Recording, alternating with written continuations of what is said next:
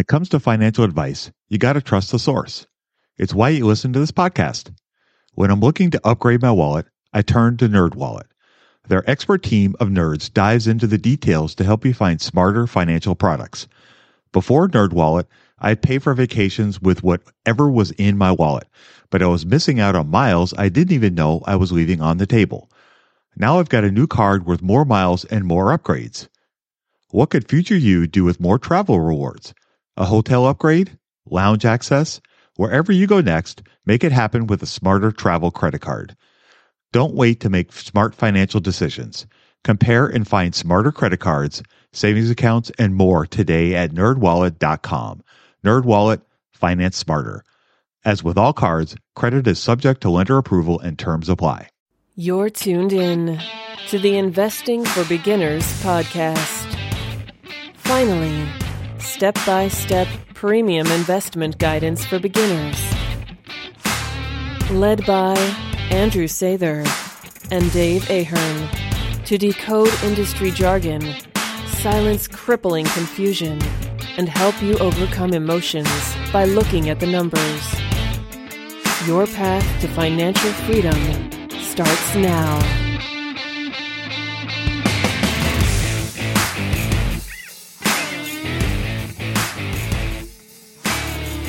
All right, folks. Well, welcome to Investing for Beginners podcast. This is episode 53. Andrew and I are going to take a stab at talking about negative earnings. We had some interesting event happen this week, and Andrew and I were having a conversation prior to coming on here today, and we wanted to talk a little bit about negative earnings. So just to kind of give you a bit of a backstory. So last week, Andrew sent me a text message telling me that one of the companies that he and I both own had negative earnings on their 10K. And this caught me completely by surprise. I was shocked and I had no idea that it had happened. And I was a little bit like, wow, crazy. And it kind of caught me because I felt like it came from out of the blue.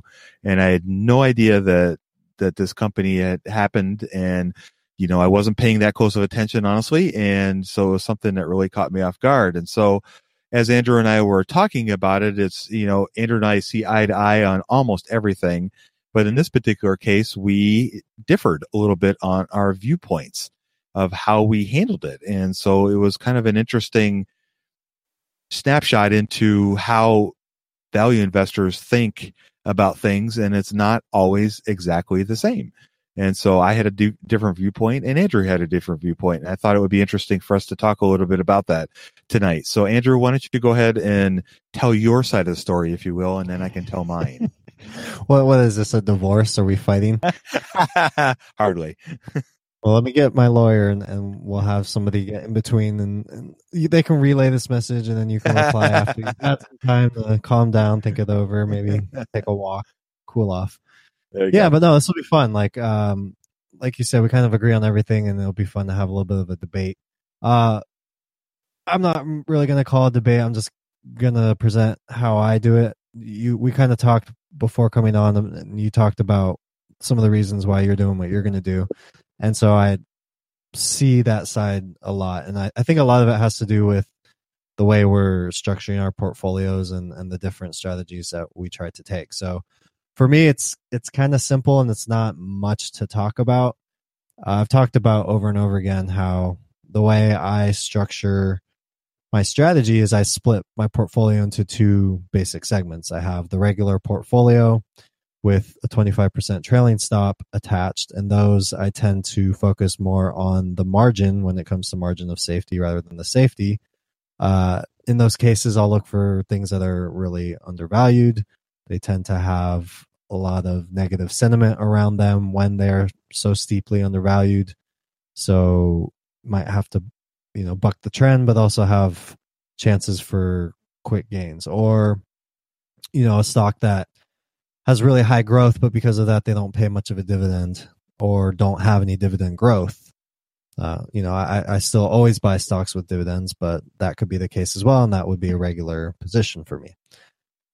And then obviously I have the dividend fortresses, which are companies that I look for that are growing their dividend, look to grow them for a very long time, and obviously still trade at a good price and a good safety when it comes to margin of safety, with more emphasis on the safety. So one of the rules that I implement, and so this is generally just for the Dividend Fortress sell, but this particular position is it's applying to this position as well, and it's one with a 25% trailing stop. So definitely it's important to have strict rules for where you're going to sell. I think that's key, number one. And number two is, when you set these rules, do not make exceptions. So in my case, once Dave told me the justifications for why he's not going to sell the stock, I started to feel bad, because there's a really good chance that the company is going to continue on just fine, and maybe selling the stock is going to be a mistake. And if you look at the stock chart, the market's kind of pricing it in already. They're not too worried about what's going to happen, and you'll figure out why in a second. And so, it's definitely a bummer, and it's an opportunity for me to really feel like I'm missing out. And part of setting a sell strategy in the beginning and understanding that this is where you're going to go is you need to be consistent with it and follow through, whether how painful it is or how nice it might seem. So my hard, fast rules for a Dividend Fortress, and this also applies for my regular holdings, is if it has negative earnings, I'm going to sell no matter what. I talked about this in episode 48, but I did research on bankruptcies, and I did the most recent 30 biggest bankruptcies, spanned all the way back to the early 2000s. And out of all the financials, putting all the major ones that I always like to look at: revenue, earnings, assets, liabilities, equity, cash at the end of the year. The biggest thing that was all consistent between those was negative earnings. More companies had negative earnings than not. And so in the case of the companies that did go bankrupt, it was more of a 50% chance that a company would have negative earnings. Now, that's not to say that every company in the stock market, if they have negative earnings, it's a 50% chance they're going to go bankrupt. Obviously, that's not true. We have 500 companies in the S&P 500, and you're talking about maybe 30 of them that went bankrupt. It's not a big percentage. It's not nearly close to 50%. However, this is just my approach, and this is something I observed, and being so focused on trying to avoid any sort of value trap or risk of bankruptcy. That's why I always sell at negative earnings, and that's what I'm going to do for this stock. The second one is if a company stops paying a dividend completely. And again, this goes back to my investing strategy, my principles, the things that I've pounded on the table over and over and over again in this podcast about how, to me, an investment is something that pays you an income. And the best way to get compound interest is to reinvest that income. And how if a stock isn't paying you a dividend, it's not paying you an income. So how can it really be an investment? And it turns more towards a speculation. And you need the market to agree with you in order to make money. So that's where I stand with dividends, and that's why any position I hold that stops paying the dividend will be sold right away. The third and final, and this one's not as black and white as the first two, and that's a very large increase in debt to equity. So where I said with the bankruptcy research about negative earnings, there was also a big similarity in debt to equity. It wasn't as common as negative earnings, but I did see some sort of correlation, meaning the companies that did go bankrupt tended to have higher debt to equities than normal. And in many cases, you saw sharp increases in the final years that these companies went bankrupt. So another trend I observed, and so something that I will be keeping in mind in the situation as of yet. Not an easy thing because, to say debt to equity rising sharply, that can be very vague, and I didn't put a number to it. I didn't see any relationship between how it rose and which companies went bankrupt and all those sorts of things. But that's one where it's going to have to be a little bit more intuitive, if I might say, like last week, using more of the art part of value investing rather than the science. And so those are kind of like my three big sell points other than a trailing stop for the regular portfolio. And so those are really the only cases where I'm selling in either section of my portfolio. When it comes to the dividend fortresses, I want to hold those forever if I can. Continue to reinvest those dividends and maybe even live off those dividends one day. So as it continues to climb, I'm just going to continue to hold. When it comes to the regular ones, those might climb up really high. People might say, well, why don't you take some profits? Sure, I'll take some profits, but let's let it ride all the way up. And then the trailing stop will automatically get me out after a good amount of profits. So that's the logic behind why I'm going to sell. That's my thinking, and that's my viewpoint. That's my sell strategy. And it's what I continue to do moving forward. I think it would be fun to kind of play back this episode, maybe refer to it in a year after the stocks doubled. And Dave, you can laugh in my face because I missed out on this opportunity. But, I have no problem with it. And honestly, it's as unemotional to me as like getting a piece of paper and putting some scissors through and just cutting it. Like, I got a nice portfolio. I got a lot of positions, and you kind of have to be cold-blooded when it comes to cutting them off. And so that's what I'm going to do in this situation. But it's a great story and a valuable lesson in there too. And there's a lot of value investors and people who listen to the podcast who don't necessarily have the same strategy that I do, or the same approach, or the same kind of values or principles or viewpoints when it comes to investing. And that's where Dave's going to come in and really tell us, what's going on and when negative earnings are okay and when they're not. When it comes to financial advice, you got to trust the source. It's why you listen to this podcast. When I'm looking to upgrade my wallet, I turn to NerdWallet. Their expert team of nerds dives into the details to help you find smarter financial products. Before NerdWallet, I'd pay for vacations with whatever was in my wallet, but I was missing out on miles I didn't even know I was leaving on the table. Now I've got a new card with more miles and more upgrades. What could future you do with more travel rewards? A hotel upgrade? Lounge access? Wherever you go next, make it happen with a smarter travel credit card. Don't wait to make smart financial decisions. Compare and find smarter credit cards, savings accounts, and more today at nerdwallet.com. NerdWallet, finance smarter. As with all cards, credit is subject to lender approval and terms apply. Budgeting was always a challenge for me. I struggled to find the best way to keep track of all of my money, not to mention all the time tracking down receipts, cataloging expenses, and trying to figure out what went wrong with my air quote system until Monarch Money. Monarch Money allowed me to easily see what is going on with my finances, helping me get a better handle on my spending, budgets, and more. It's my go-to app every day, more so than my bank, because I can quickly see where I am with my budgets and spending, allowing me to invest more and spend time on the things that I want to do. It's my GPS for money.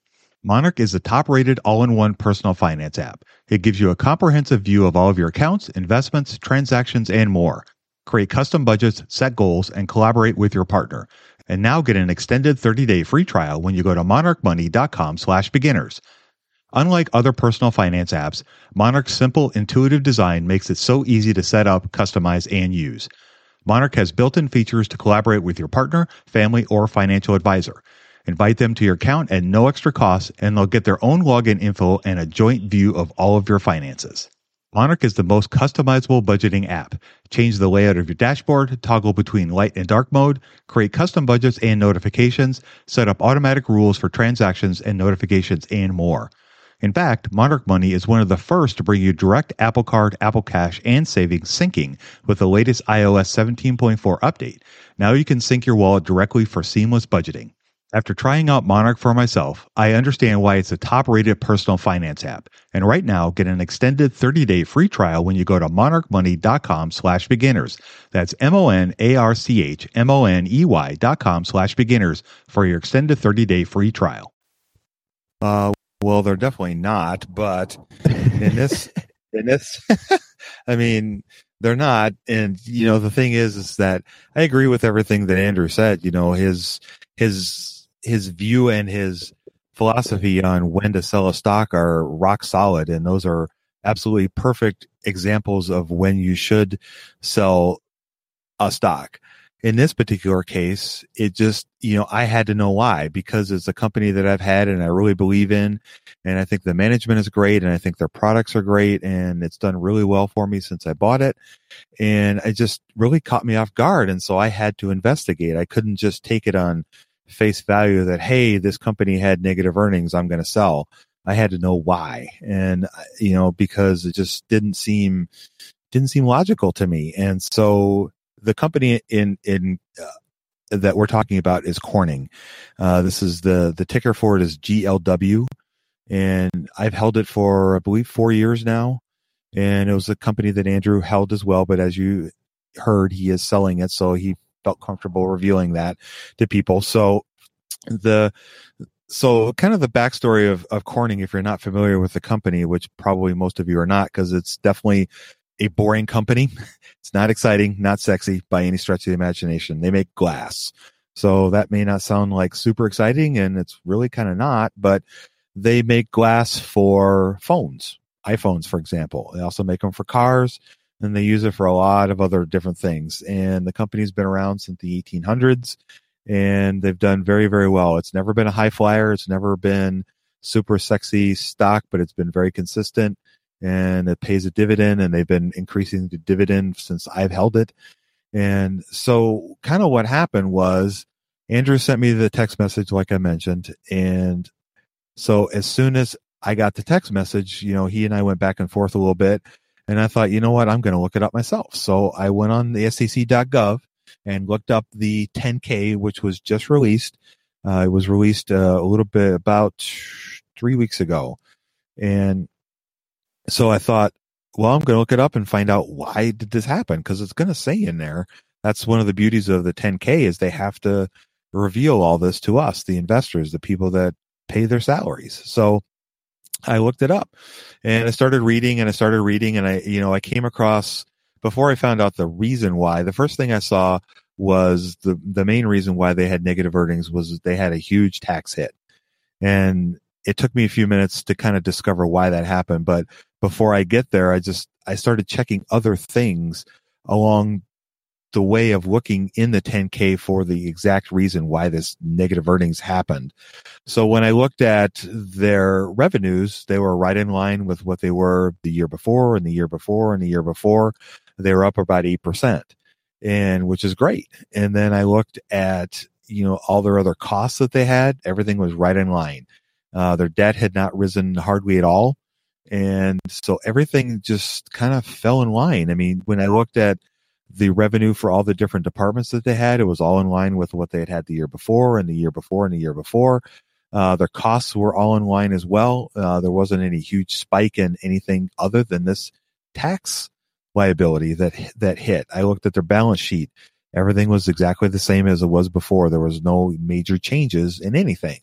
Their assets were roughly the same. Their liabilities were roughly the same. So again, I kept coming back to what happened? Where did this come from?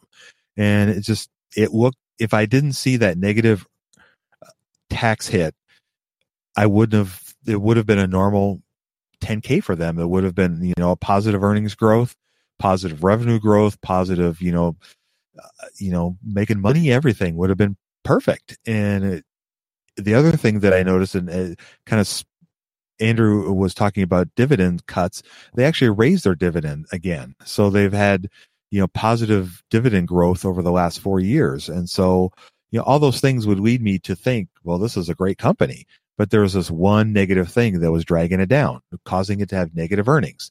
So the other thing that I did, in addition to reading through the 10K, and this took me about half an hour or so to kind of read through everything and kind of get an idea of what was going on, I also looked at their stock chart, which I never ever do. But I just thought, just for giggles, I'm just going to go back and look and see if the stock market has really reacted to this kind of negative news with their 10K, and it hadn't budged hardly at all. It had gone down, maybe 20 cents, over the course of the time.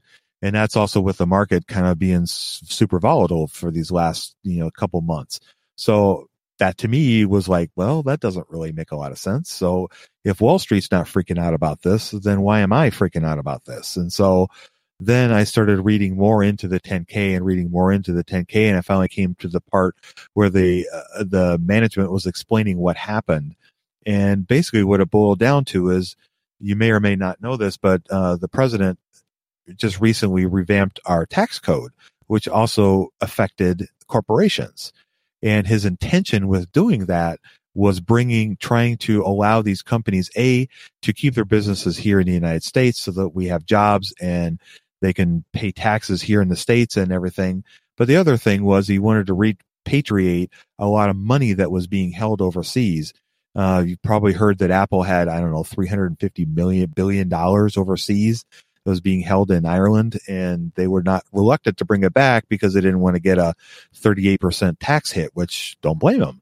So anyway, part of all this, part of his reasoning for doing that was to try to bring some of this cash back so it could be reinvested in the company here in the United States and grow jobs and, all that kind of fun stuff. So anyway, Corning, most of their business is done overseas. They have plants in Korea and in Japan. And so in the course of my investigation, I discovered that they chose to leave the money overseas, and they took a penalty. Because they did that, they took a penalty of upwards of $2.1 million, which was a huge hit to their bottom line, which caused the negative earnings. And the reason why they chose to do that is because the majority of their money is in foreign currency. And to convert it and bring it back to the United States would have been a bigger loss than if they just taken the one-time tax penalty that the government slapped on them for making that decision. And they didn't have a lot of time to make this decision because this tax law was enacted late November, early December. So they didn't have a lot of time to make a decision on this, but that's what they chose to do. You could disagree or agree with them. That's really kind of up to you. But to me, when I just saw that it was just a one-time tax hit, that they made a business decision to not, lose more money, I thought that was a good decision. And so that's why I chose not to, at this point, to sell the company. Now, with the stock price not, the bottom falling out, it gives me time to breathe and think about what it is I want to do with this. And like I was telling Andrew before we came on the air was, when the next quarter's 10Q comes out, you bet your butt I'm going to look at that and make sure that everything else that I was looking at for the 10K lines up exactly the way it should. And if it does, then to me, then that's just a blip on the radar, and I'm just going to keep going forward. It could be, something as simple as, something negative happening, like, Steve Jobs dying for Apple, or, I'm not going to compare that, but it's a negative. It was certainly negative news when that happened to Apple, but the company has rebounded quite nicely since then. But I guess my point being with all this is that, Andrew mentioned earlier about the fear of missing out, and that's definitely in play with things like this. And I admire Andrew for sticking to his guns, even when I pointed out to him, hey, this is why this is happening. He said to me, it doesn't matter. This is one of my rules. I gotta stick with it, and I agree with him.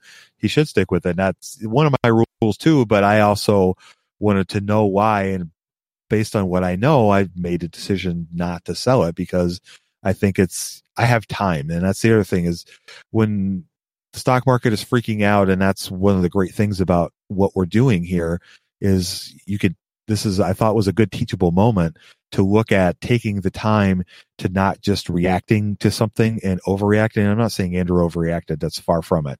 But what I am saying is that whenever you have to make a decision about whether you want to buy or sell a company, you need to think about it. You need to breathe and take a deep breath and not react to what you see negative on CNBC or MSNBC about something horrible thing happening, and looking at the numbers and looking at the productivity of the company. Nothing has changed about Corning, since the news that I got from Andrew. It's still all running exactly the same. And so that's why I chose not to sell the company at this time.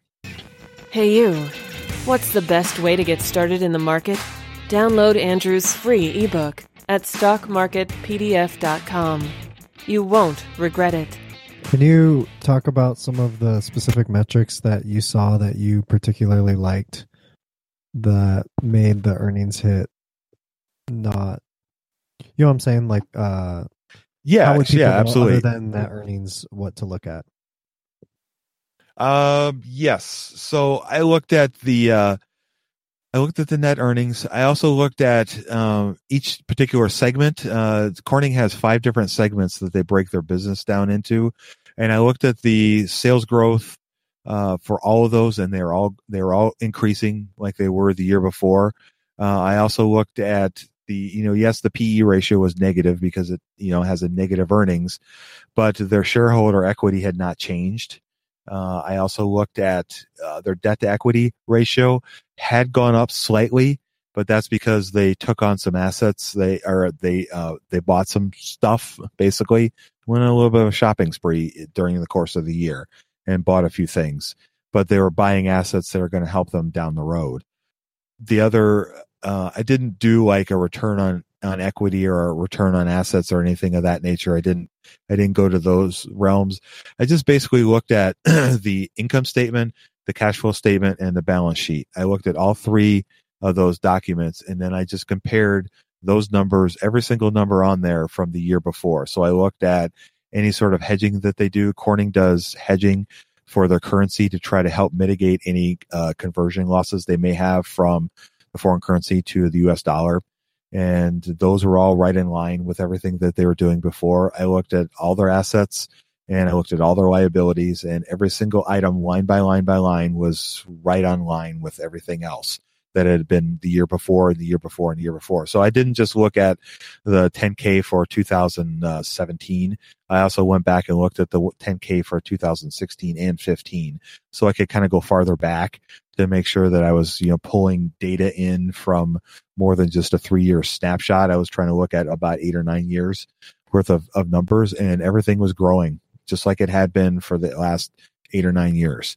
So every single line item. So, looking at the income statement, looking at the, earnings before interest and taxes was exactly where it should have been without this tax hit.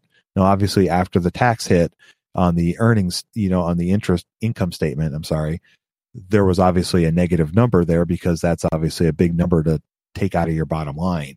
And that's really, those were the numbers that I was looking at. But again, to come back to it, I look at all 3 financial statements and to make sure that everything that I was looking at was exactly there. And then, there's a section in the 10K where there's a kind of a management discussion where Wendell Weeks, who is the CEO of the company, that's his opportunity to talk to me and tell me what's going on with the company.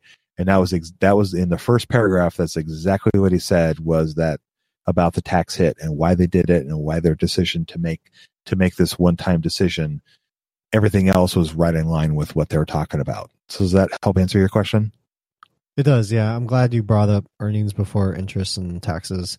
That's a ratio we don't really talk about much, EBIT, but it's one that's widely used in finance and accounting especially, and that's like the perfect situation to look at a ratio like that because you're ignoring the taxes, making sure the core part of the business is solid, making sure, the business model's there. It's not because of like a decline in demand. It's not like customers don't want their products anymore or businesses don't want to buy from them. It's strictly because of taxes. And so with exactly everything you talked about, looking through the various years and also a metric like EBIT or revenue, that can be a great way to make sure the core part of the business is still intact. And what they're saying in the annual report is in fact true and not just, smoke coming out of them. Now, this might be a little bit of unfair of a question since you haven't had time to prepare, but I noticed when you bought the stock, it was at 16.36. Today it's at 29.53 as of Thursday we're recording this. You have this all posted, which we don't talk about your site enough, but it's intrinsicvalueformula.com, and you have like a header that's called stock picks. So we kind of had this discussion about Corning now, and obviously is bullish as far as like a holding perspective. Would you say the logic changes for a prospective investor who might be looking at this company from scratch? Is the argument the same or different when it comes to looking at Corning where it's at today? Well, that's more of a question of whether you think if it's still below its intrinsic value. And that is a question that honestly, I have not really delved into, because I bought the stock at, like you said, $16.56, and I've held it to where it is now. And at the time, I felt like it was undervalued when I bought it. Do I feel like it's undervalued now? I probably would say yes, but that's without me doing any sort of research or really digging into where I think it could go. I know through reading the 10Ks through the last 4 years since I bought the company and reading farther back, they have plans, of course, and they have ideas of things that they want to do to try to grow their revenue. They're a fairly conservative company. They're not a big high flyer. They're not flashy. They're not going out and trying to use their money to make big splashes and buy other companies that could maybe help grow them faster. Because they've been around for a long, long time, I think they're just more comfortable doing conservative things, which I like. I like boring, and especially when it comes to the stock market, I like boring. Maybe not so much with my sandwich, but yeah, definitely with my stock picks. But, if somebody was walking into today and they saw the negative earnings on there, I probably would, for me, I would hold off. It would definitely be something that if I was investigating it and I was doing the research that I would do to buy a company and I saw something like that, it would give me pause for sure. And I would probably hold off until I would see the next earnings report from them, to not so much that I'm looking for the bottom line earnings report, but more to make sure that everything else that I've been looking at is going to be continuing to grow, that all their segments are all still firing, that everything that they're doing is continuing to work, and that, to reassure me that this tax hit is a one-time thing. And, we may talk about this in 3 months and I may find out that I was wrong. And, that's wouldn't be the first time, and it probably won't be the last. And if it is, then I'll sell the company. It's that simple. It's, but I think, based on what I saw, it looks to me like it was a blip on the radar. It was a one-time thing. And that's, kind of coming back to the art of value investing. I trust the CEO of the company. Everything that I've read about him and everything that I've read, and I've listened to his calls, he seems like a genuine guy. He comes across to me when I've seen interviews with him as a genuine guy. And so I think I trust him. At this point, he's not giving me any reason not to.